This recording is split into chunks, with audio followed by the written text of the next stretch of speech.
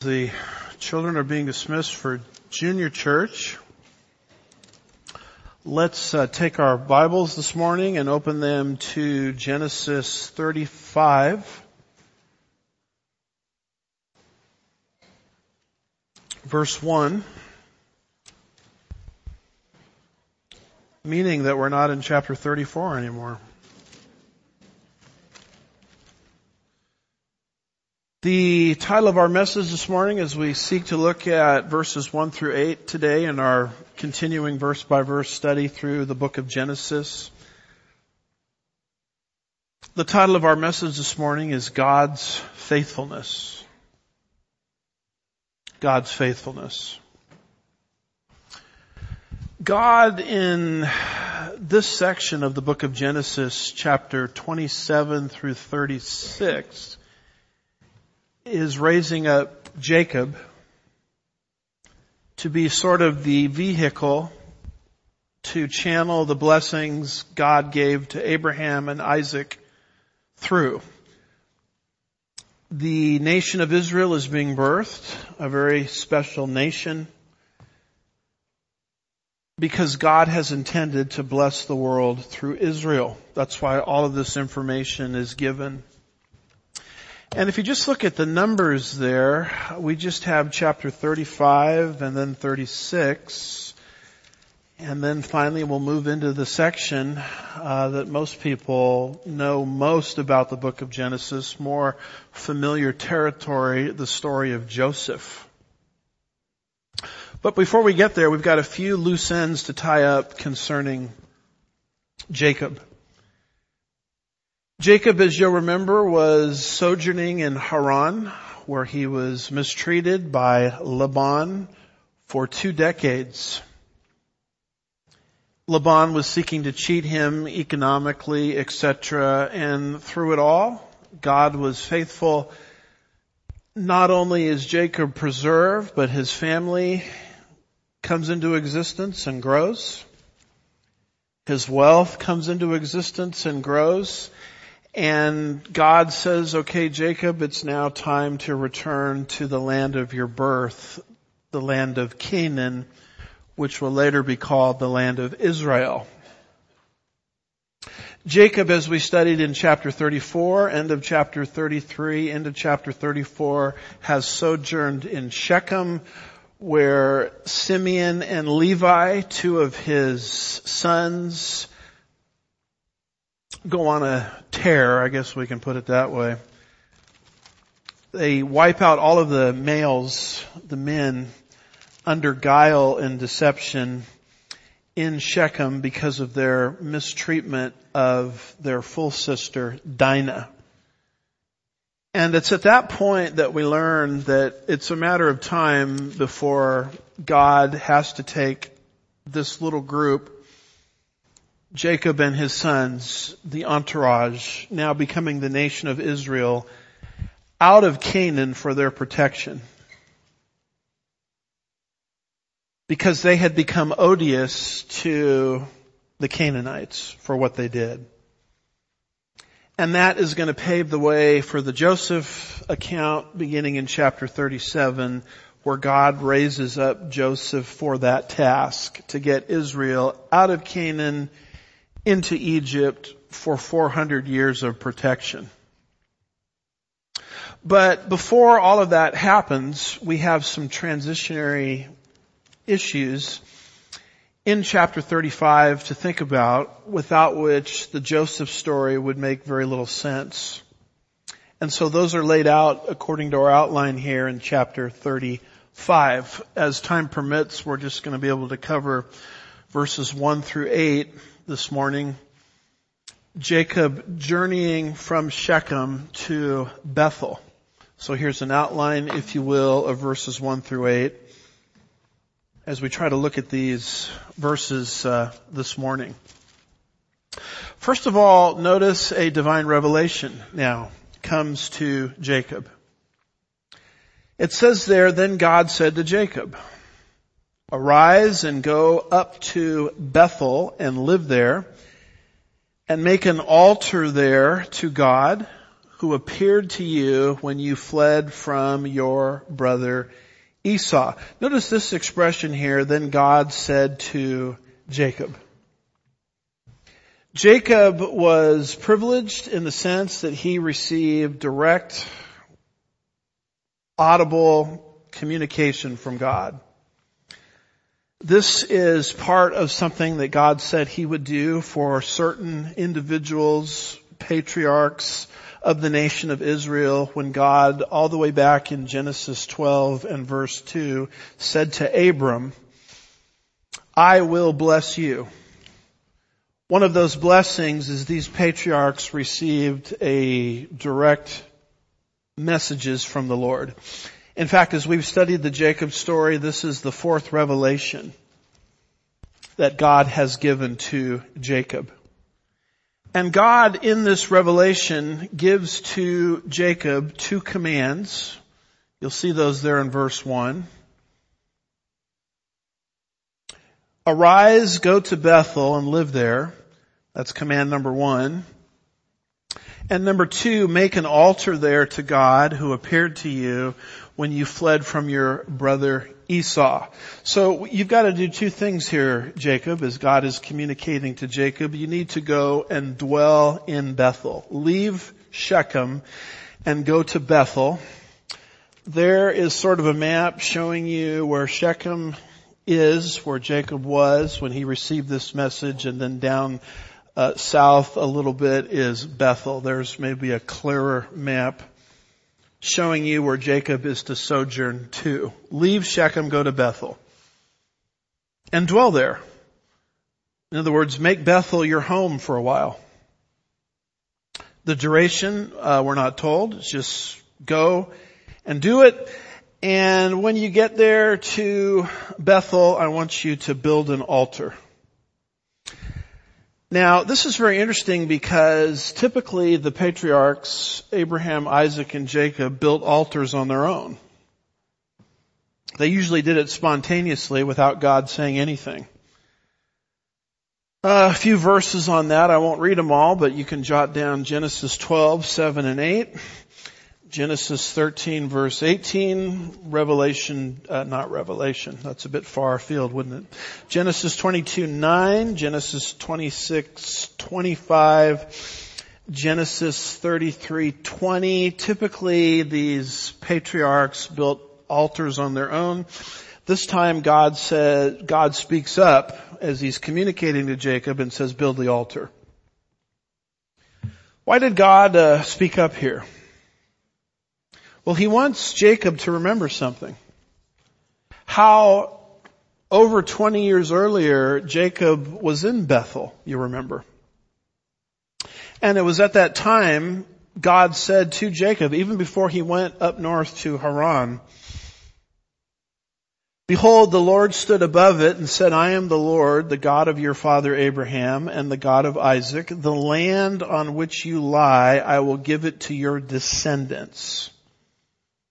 Your descendants will also be like the dust of the earth, and you will spread out to the west and to the east and to the north and to the south.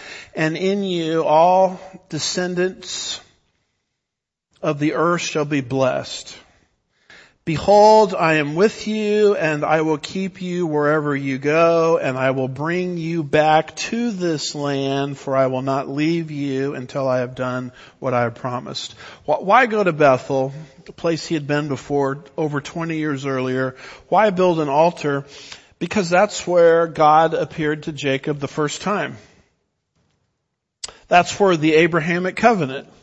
You might recognize a lot of that language I just read, related to what God originally said he would do through the patriarch Abraham. That's where the Abrahamic covenant was reconfirmed to Jacob. That's where Jacob learned that he was the seed son. These promises would come through him, not Esau. And then God said, you're going to travel and sojourn. God never said it's going to be easy. But when it's all said and done, I'm going to bring you right back from Haran into the land that you left. And so Bethel was a very, very special place. And that's why God speaks up here and says, leave Shechem, go to Bethel, and build an altar. Jacob, of course, is walking in obedience, and he relates the message that God had just given him to the rest of his household. Look at verse 2. So Jacob said to his household and all who were with him. Who would these people be? Obviously his sons, his only daughter, Dinah, who has just been rescued, Genesis 34, and it would also include servants, slaves, and prisoners of war from what just happened in chapter 34, where Simeon and Levi killed all of the males in Shechem. And no doubt there were many prisoners of war they took with them. And so Jacob receives this information from the Lord, and he communicates it to his household, which would include all of these groups that I have been speaking of. And he communicates to them 3 commands. Number 1, put away foreign gods. Verse 2. So Jacob said to his household and all who are with him, put away foreign gods which are among you. That's command number 1 from Jacob to his household. Number 2, and purify yourselves. And number 3, change your garments. So why did he say here, put away foreign gods? Well, these slaves, prisoners of war from Shechem, being Canaanites, obviously had many, many foreign gods with them. Jacob says you need to get rid of those. You remember that Rachel stole the teraphim from her father, or from Laban. And so there's another example where Rachel needed to get rid of foreign gods. And this idea of getting rid of foreign gods is really a practice that the New Testament Christian should be involved in. This is a description here, Acts 19 verse 19, of the most influential part of Paul's ministry when many in Ephesus in the book of Acts came to Christ. These are people that are converted out of paganism under the influence of the Apostle Paul. And it says of those individuals, many of those who practiced magic brought their books together and began burning them in the sight of everyone.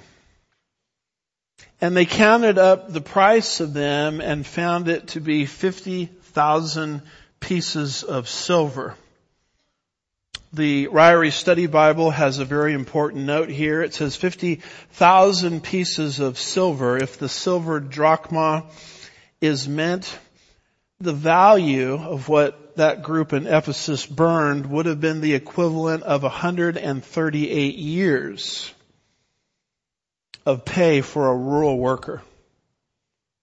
This is how the earliest Christians dealt with foreign gods and paganism that they were practicing before they became Christians. They took all of that paraphernalia and they burned it at great expense to themselves. This is what Jacob is telling his household to do. You got to get rid of these foreign gods. You got to get rid of these statues. And I would just say that that is a wonderful practice for us to be involved in. Our houses should not be filled with occultic type books.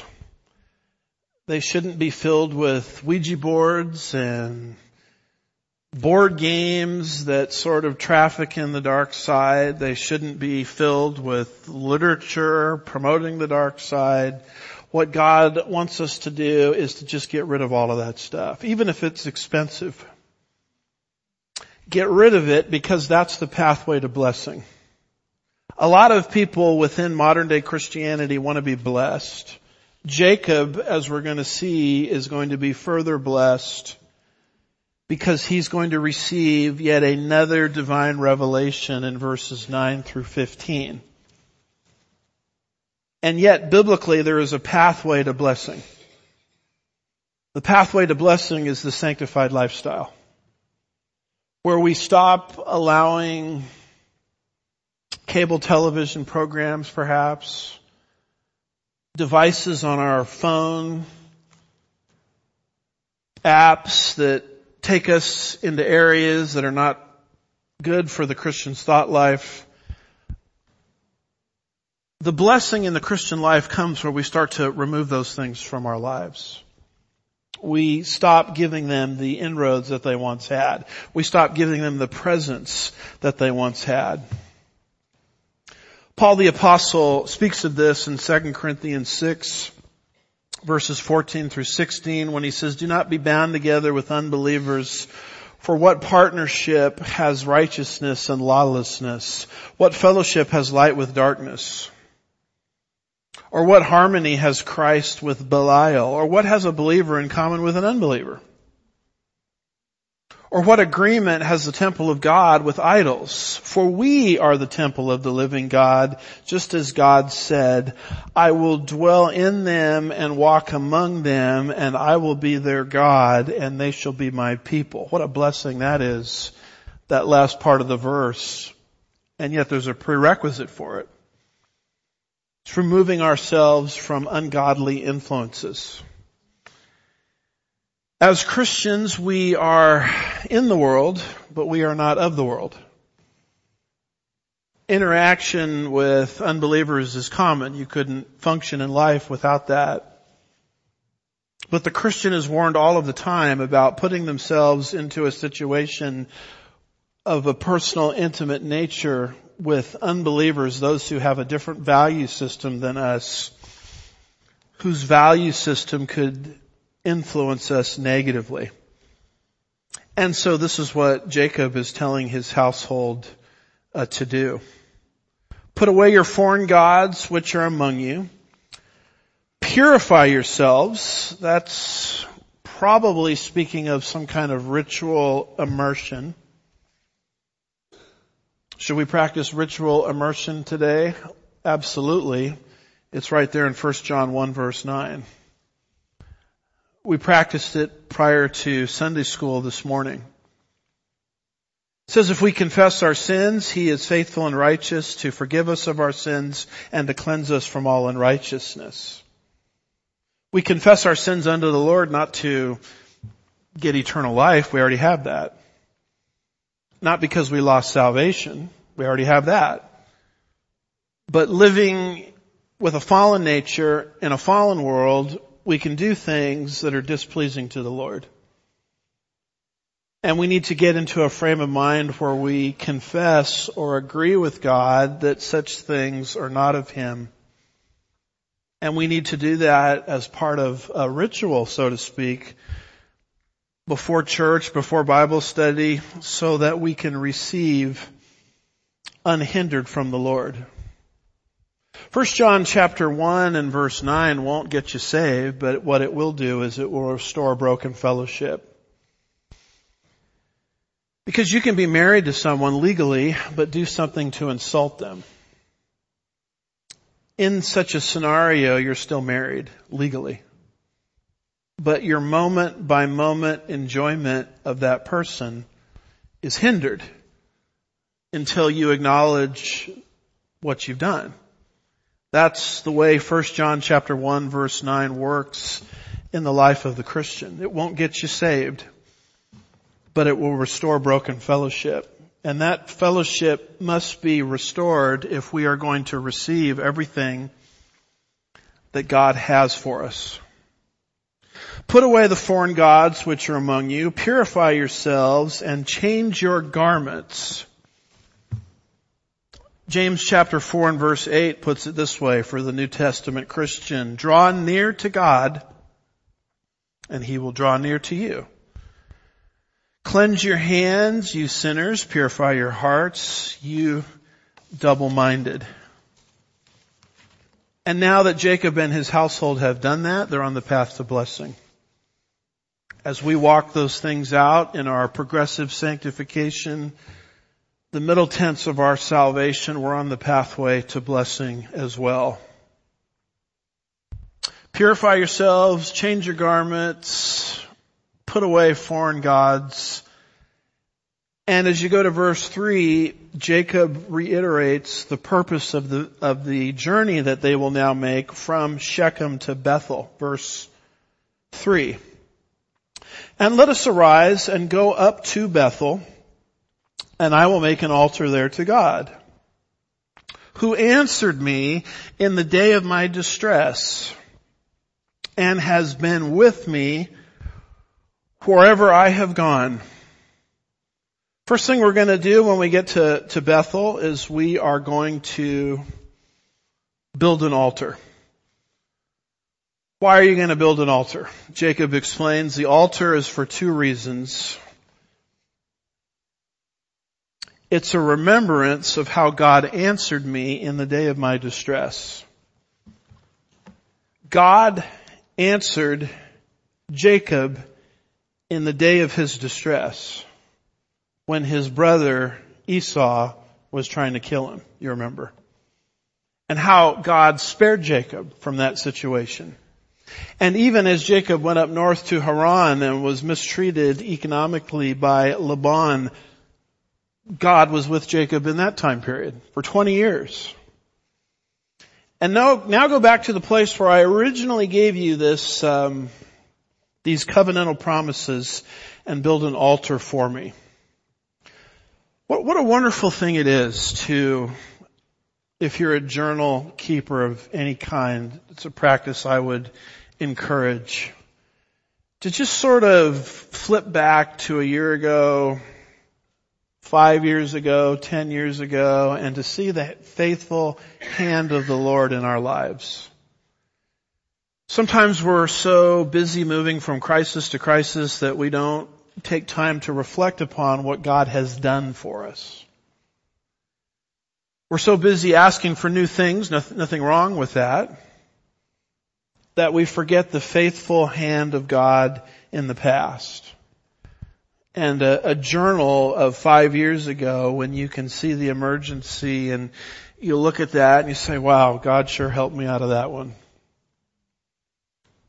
And if God is the same yesterday, today, and forever, He'll help me out of any problem I'm in now. Just the power of doing that. That's why Jacob is told to build this altar. God answered me in the day of my distress.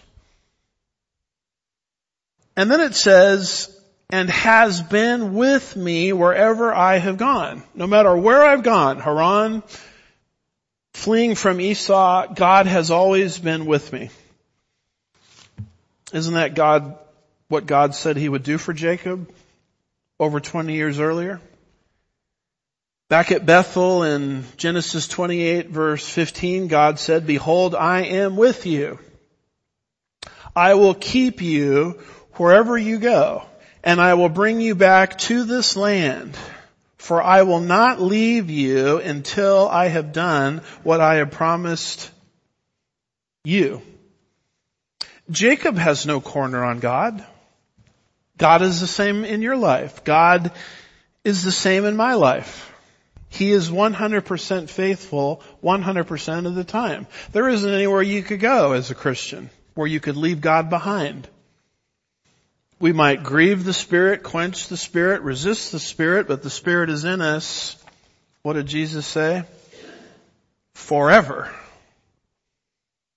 I will ask the Father, and He will give you another helper, that He may be with you forever.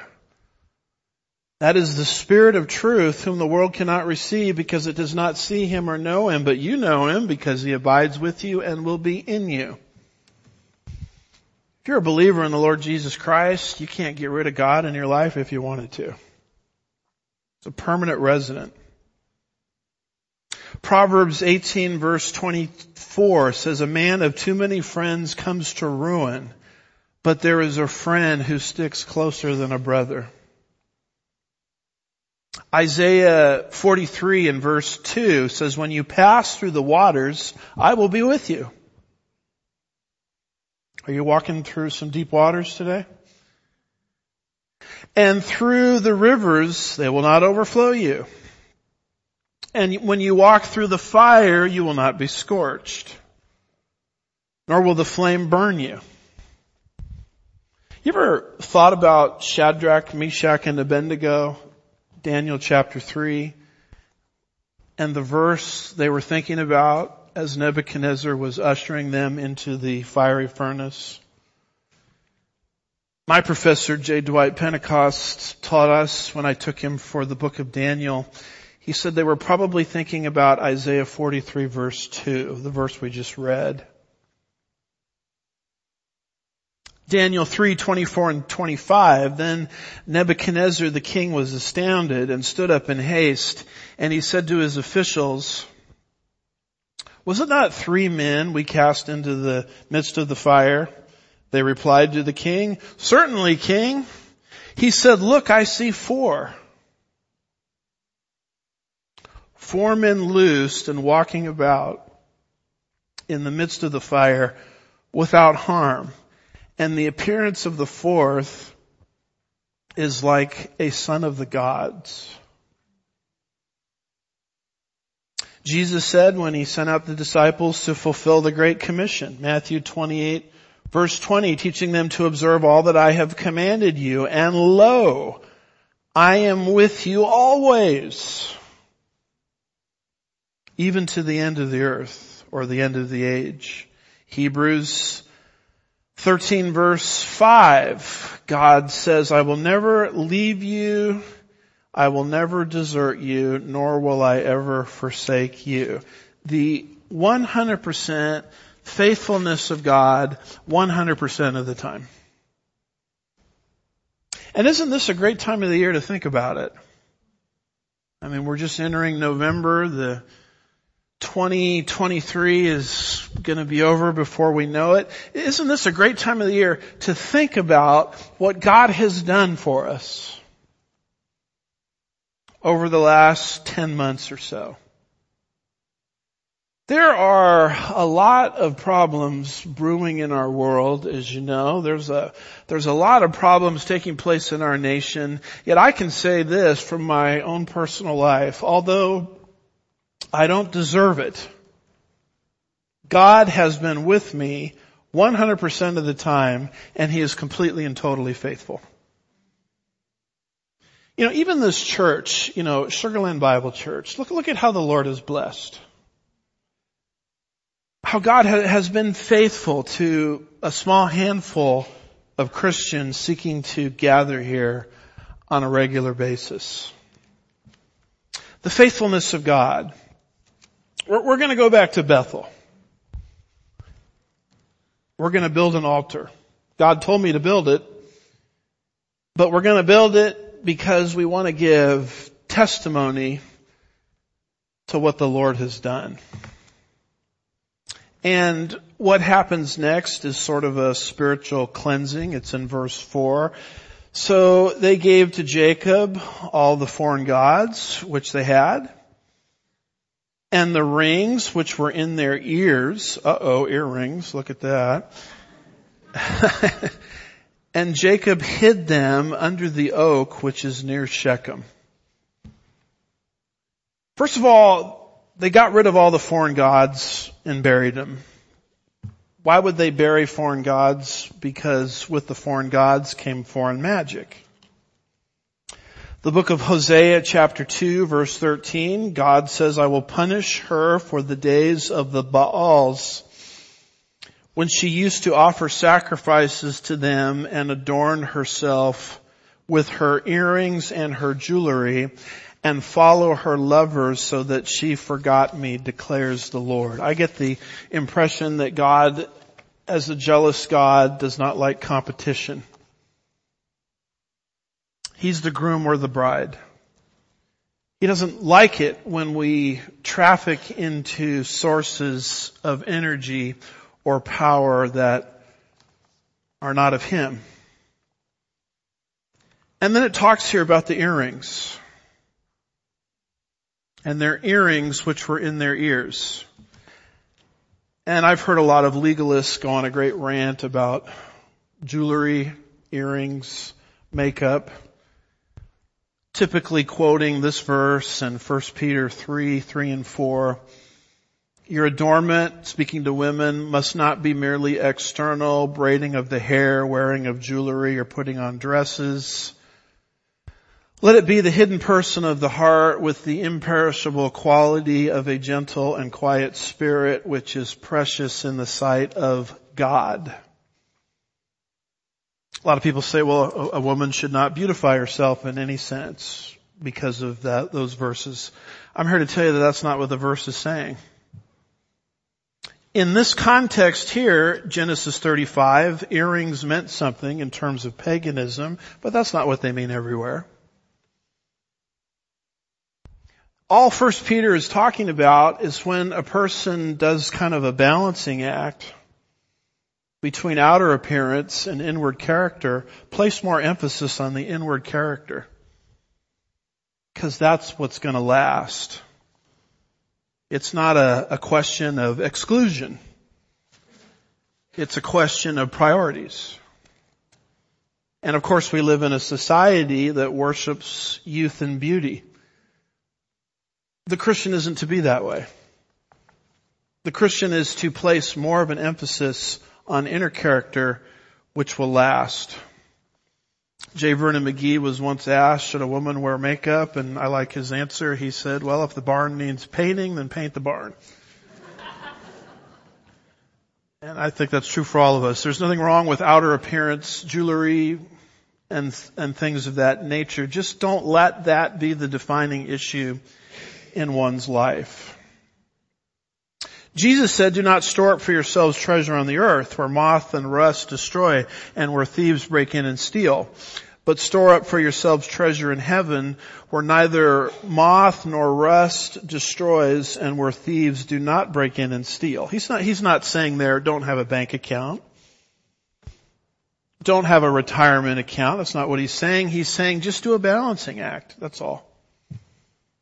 Between earthly riches and heavenly riches, let the scales of one's priorities tip in the area of heavenly riches. That's what's going to last.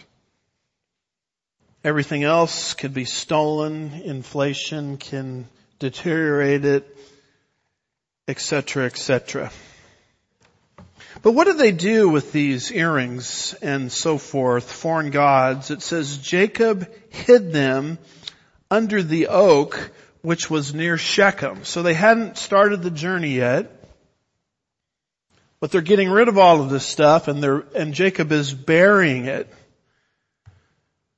Did you know that there's coming into the land of Israel one day, according to Ezekiel's prophecies, the great Gog-Magog invasion? With Russia, Turkey, Iran, and a host of other nations participating. It's in your Bible. It's in Ezekiel 38 and 39. I would argue that some of the things that we've seen in the Middle East since October the 7th is sort of stage setting, if you will, for that scenario. And why are these invaders coming? Well, Ezekiel tells us. Sheba and Dedan and the merchants of Tarshish with all its villages will say to you, the invaders, have you come to capture the spoil? Have you assembled your company to seize plunder and to carry away silver and gold? Look at that. And take away cattle and goods and to capture great spoil. They're coming for the metal. They're coming for the gold and the silver. Which, of course, means that the nation of Israel must have gold and silver. Where did this gold and silver come from? From things like this, right here in verse 4. Things Jacob hid that are, I believe, destined to be unearthed through archaeology, discovered in the land of Israel, which will whet the appetite for the invaders. You know, it says of Solomon, the third king of the United Kingdom, in 2 Chronicles chapter 1 and verse 15, the king made silver and gold as plentiful in Jerusalem as stones. Gold and silver was as common as rocks under the Solomonic reign. I just have a little question. Where did all the gold and silver go? Because when Nebuchadnezzar came and took the nation of Israel into the Babylonian captivity, and when they came out of the Babylonian captivity, as you read carefully the books of Ezra, Nehemiah, that post-exilic time period, there's a record of wealth, but it's small potatoes in comparison to what Solomon had. Where did it go exactly? Conjecture. Solomon had it buried. Just like what we're seeing here. In fact, he probably left a little out so the Babylonians would not suspect anything. But he probably buried it so well that subsequent generations forgot where it was. Just like earrings and foreign gods and things that Jacob is burying here in Shechem. I'm just of the persuasion that it's just a matter of time before the nation of Israel starts discovering all of this stuff. And as that starts to happen, according to Ezekiel's prophecies, that will be the silver and gold that these nations will come into the land of Israel to gain. It's kind of interesting to look at Russia and Russia's interest in the gold-backed currency now. All things gold. This is what Ezekiel said would happen in the last days. Just keep that in mind and don't be shocked when you wake up one day and read in your newspaper of a massive gold and silver discovery within the land of Israel. Once that happens, you'll say to yourself, we're prophetically right on time. Because this is what God said would happen. So here goes the journey from Shechem to Bethel. It's there in verse 5. It says, as they journeyed, there was a great terror upon the cities which were around them, and they did not pursue the sons of Jacob. There's our little map from Shechem down south to Bethel. As they're moving, you'll notice the terror of the Canaanites. What were the Canaanites afraid of exactly? Well, they had just witnessed Simeon and Levi through guile, and maybe the rest of the Canaanites didn't know the deception that happened, but they watched two guys destroy all of the males, eradicate them in an entire city. And that probably put fear in the rest of the Canaanites. Maybe God is the one that put fear in the rest of the Canaanites. The text doesn't say. But at any rate, the result is given at the end of verse 5. And they did not pursue the sons of Jacob. The Canaanites in this journey left Jacob and his descendants alone. And here they arrive down south at Bethel. And it's right there in verse 6. So Jacob came to Luz, and then notice the parenthetical comment, that is Bethel, which is in the land of Canaan, and all the people who were with him. So he leaves Shechem, arrives at Bethel. We're reminded of the fact that the original name of Bethel was Luz.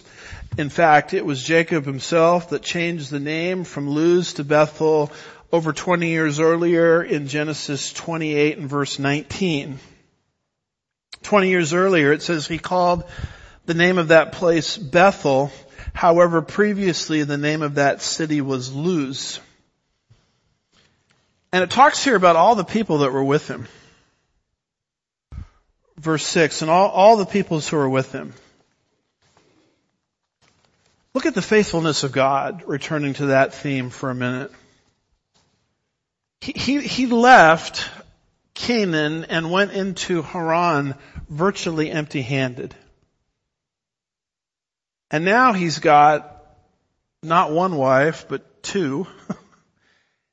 And he's got two maidservants. And from those unions came his 12 sons, Jacob's dozen. Benjamin, as we're going to see in this chapter, is yet to be born, so I guess 11. Did make a mistake last week. I think I said Benjamin was the firstborn. That isn't true, and that's a crazy thing to say because Benjamin didn't exist yet when we were in chapter 34. Reuben is the firstborn. And that is not the last mistake nor the first I'll ever make. So that's why when you are here at this church, you need to be a Berean and search the scriptures out yourself. The authority in this church is not me. The authority in this church is God's Word. A pastor teacher only has value to you to the extent that he maintains fidelity to God's Word.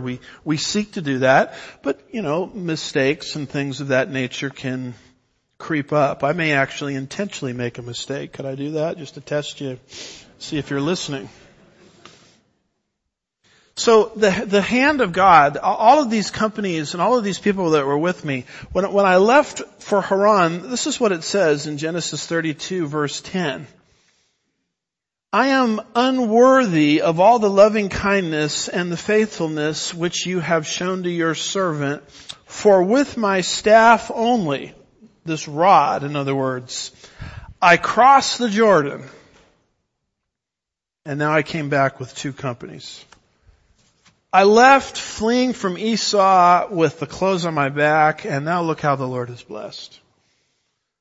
I have 2 companies. Look at my family. Look at the origin of the 12 tribes. Look at my 2 wives and 2 maidservants. Look at my wealth. During a time when Laban sought over and over again to cheat me. And look at what God has done. And look at your own life that way. Remember those times that were leaner, perhaps, than what you're enjoying today. Or those times when relationships were strained. And now look at the relationships the Lord has given you. God has been very, very faithful in your life. He's been very, very faithful in my life. He's been very, very faithful here at Sugarland Bible Church. And why not build an altar, metaphorically speaking, and worship the Lord and give Him credit for what He's done? It's just a wonderful thing to not so much be concerned about the next problem or crisis, but to just think back at the faithful hand of God and give Him the praise that He deserves. For He has, as the song says, done great things.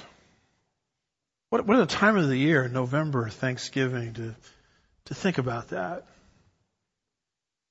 And as this altar is built, we see sort of a naming process going on there in verse 7. It says he built an altar there, and he called the place El Bethel, because there God had revealed Himself to him when he fled from his brother. He thought he was going to die. He thought he was going to be a murder victim. And yet God spoke to him 20 years earlier. God revealed Himself to Jacob 20 years earlier. And let's build an altar to remember what God has done. So the altar is built. And why build an altar there at Bethel? It says in verse 7, because there God had revealed Himself to him. Why worship God? Because God has spoken. What is worship? There's a very simple definition to it. It really has very little to do with styles and whether you get the liver quiver of the day and whether one's personal preferences are met about this instrument or that instrument. The whole worship wars mentality within evangelicalism, people fighting about different styles of music, not a single one of them involved in these disputes can tell you what worship is. I'm here to tell you what worship is. Worship is a response to truth. God revealed himself to Jacob, and so Jacob built an altar for purposes of worship. That's worship. Whether it's done organ, guitar, a cappella, whatever, becomes sort of irrelevant when you're in the presence of a speaking God who has revealed himself as your creator and your redeemer. What other excuse do you need? Other than to gather with the people of God involved in collective worship to God. And that's what Jacob does here. He builds this altar because that's where God spoke to him 20 years earlier. That's where God revealed himself to Jacob 20 years earlier. And Jacob actually names this altar El Bethel, which means the God of Bethel. Literally what that means is the God of the house of God. Now, how are you doing as we're moving through Genesis on your names for God? You keeping a record of that?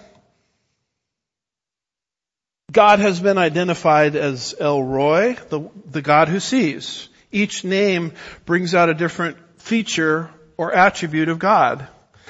God in Genesis 21:33 has been called El, meaning God, Olam, meaning forever. The everlasting God. The uncaused cause. The one who has always been and will always be. El, God, Olam, forever. How about this one? Jehovah Jireh. The Lord will provide. The provision of God. The provision of Jesus as our Savior. The provision of God's people in a shrinking inflationary economy. How could God not provide for us when that's His name? No matter what our economic circumstances might be. Elohim, referring to His power. There's the verses in parenthesis where you'll find all these names. Yahweh, He's relational. El Roy, He's aware. El Olam, He's eternal. Jehovah Jireh, He's the provider. He's called the God Isaac feared. He's to be reverenced. He's called God, the God of Israel, referring to His national connection to the nation of Israel that He is forming in the book of Genesis. We have another one coming towards, we won't get to it today, where God is called El Shaddai. He was actually called that earlier in the book of Genesis, Genesis 17 verse 1. Speaking of His might, He is almighty. And here's another one, number 8 of 9. El Bethel, the God of the house of God. You build a house for me, you build an altar for me, and I will be God over that place of worship. How we should strive for that here at Sugarland Bible Church. You know, so many churches, and you can see this in the book of Revelation with the church at Laodicea, where Jesus is outside the door of the church, and the church is having Christianity without Christ. It is completely possible in modern day Christianity to go through the ritual act of Christendom and Jesus has no involvement with it. God help us not to be like that here. God help us to be a place where the Lord is welcomed. His principles are reverenced and revered and respected. And we don't go through just empty, vain ritual. This paragraph ends with the death, though, of somebody. Verse 8. Now Deborah, Rebekah's nurse died, and she was buried below Bethel under the oak. Its name was Alan Bakuth. Who is this Deborah? This is the first time her name has been given, but apparently she was Rebekah's nurse. We got introduced to her in Genesis 24 verse 59. It says, "Thus they sent away Rebekah and her nurse with Abraham's servants and his men." Arnold Fruchtenbaum writes concerning her, Genesis 35 verse 8 records the death of Deborah. And Deborah, Rebekah's nurse, died. This is the first acknowledgement that Rebekah's nurse was part of the household of Jacob. The fact that she was now part of the household of Jacob and not part of the household of Isaac shows that by now Rebekah, Jacob's mother, had died. Apparently Rebekah died while Jacob was in Haran, and Deborah, look at this, joined him in Haran. She went all the way up, it's believed, to be where he was, Jacob, in Haran, and then came back with him to the land of Canaan, later to be called the land of Israel. This would have made Deborah about 180 years old at her death. She died. In fact, this particular chapter, we've got two deaths. The second one that's going to die in this chapter is Jacob's father, Isaac. Death. The reality of death. Hebrews chapter 9 and verse 27 says, "Inasmuch as it is appointed for men to die once, and after this comes the judgment."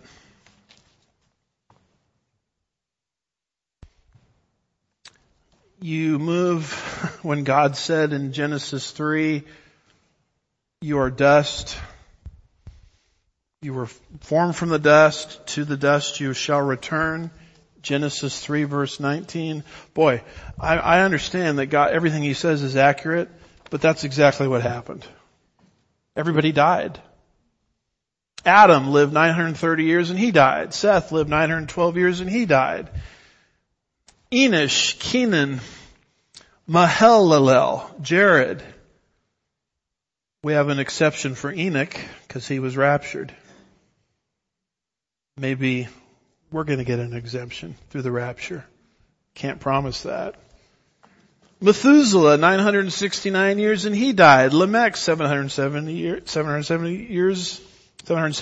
years and he died. Noah, 950 years. He died. What do these people all have in common? They're all dead.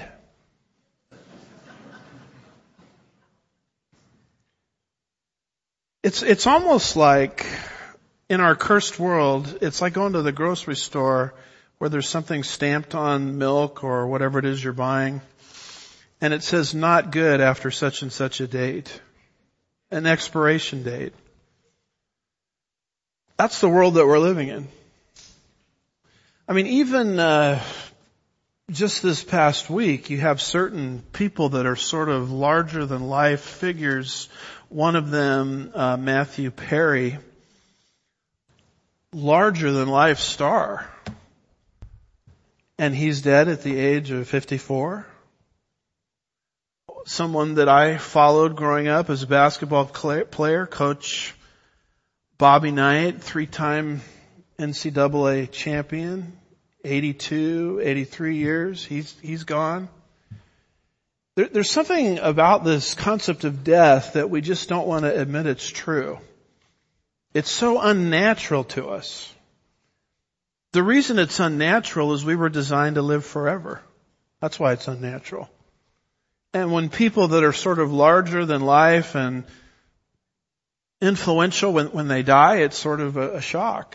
But yet, that's what God said would happen.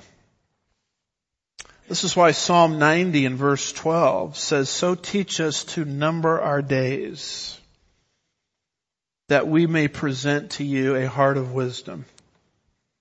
Be careful how you're spending your time as a Christian, what little time you have left. We should not presume as if we're going to be here forever. We may be the rapture generation. Maybe we won't. But if we're not the rapture generation, I can tell you this much, folks, the mortality rate is still 100%. There are no exemptions. Other than Jesus, other than the rapture generation, other than Enoch, Elijah, a few exceptions. Every single one of us is going to die, and Psalm 90 says, number your days. Live wisely. Don't waste what little time you have in things that are fleshly excursions. So Deborah dies. Deborah is buried there. It says now Deborah, Rebekah's nurse, died and she was buried, which is the normal biblical procedure when a believer dies, burial. And then there's a result there in verse 8. She was buried below Bethel under the oak, and it was named Allon Bakoth. What does that mean? It means oak of weeping. What does Paul say? He never says don't grieve. What he says is don't grieve as those who have no hope. You'll see Deborah again.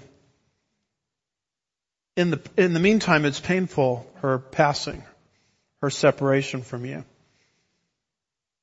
And that's how we function as Christians living in a fallen world. We do mourn. But when a Christian dies, we don't grieve as those who have no hope. We know that we'll see them again at the point of the rapture. And now that Jacob has cleansed himself from foreign gods along with those with him, now that he has made the journey from Shechem to Bethel, he's in a place to receive a divine appearance from God. Greater than the voice that he heard in verse 1, where God is going to say some tremendous things to Jacob that we'll study next time. But this issue of death, Paul the Apostle says death is the last enemy to be abolished. Jesus came into the world to fix this problem. We are people who have a death sentence over our head. It's from original sin. The wages of sin is death. But the free gift of God is what?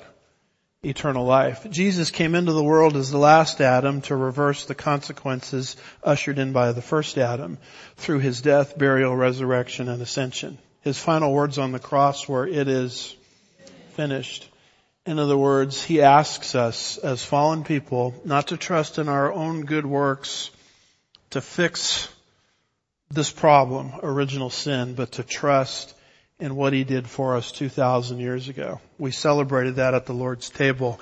Anybody within the sound of my voice that has never done this, I would exhort them to place their faith, which means trust, for their eternity and the safekeeping of their soul into the transaction of Jesus.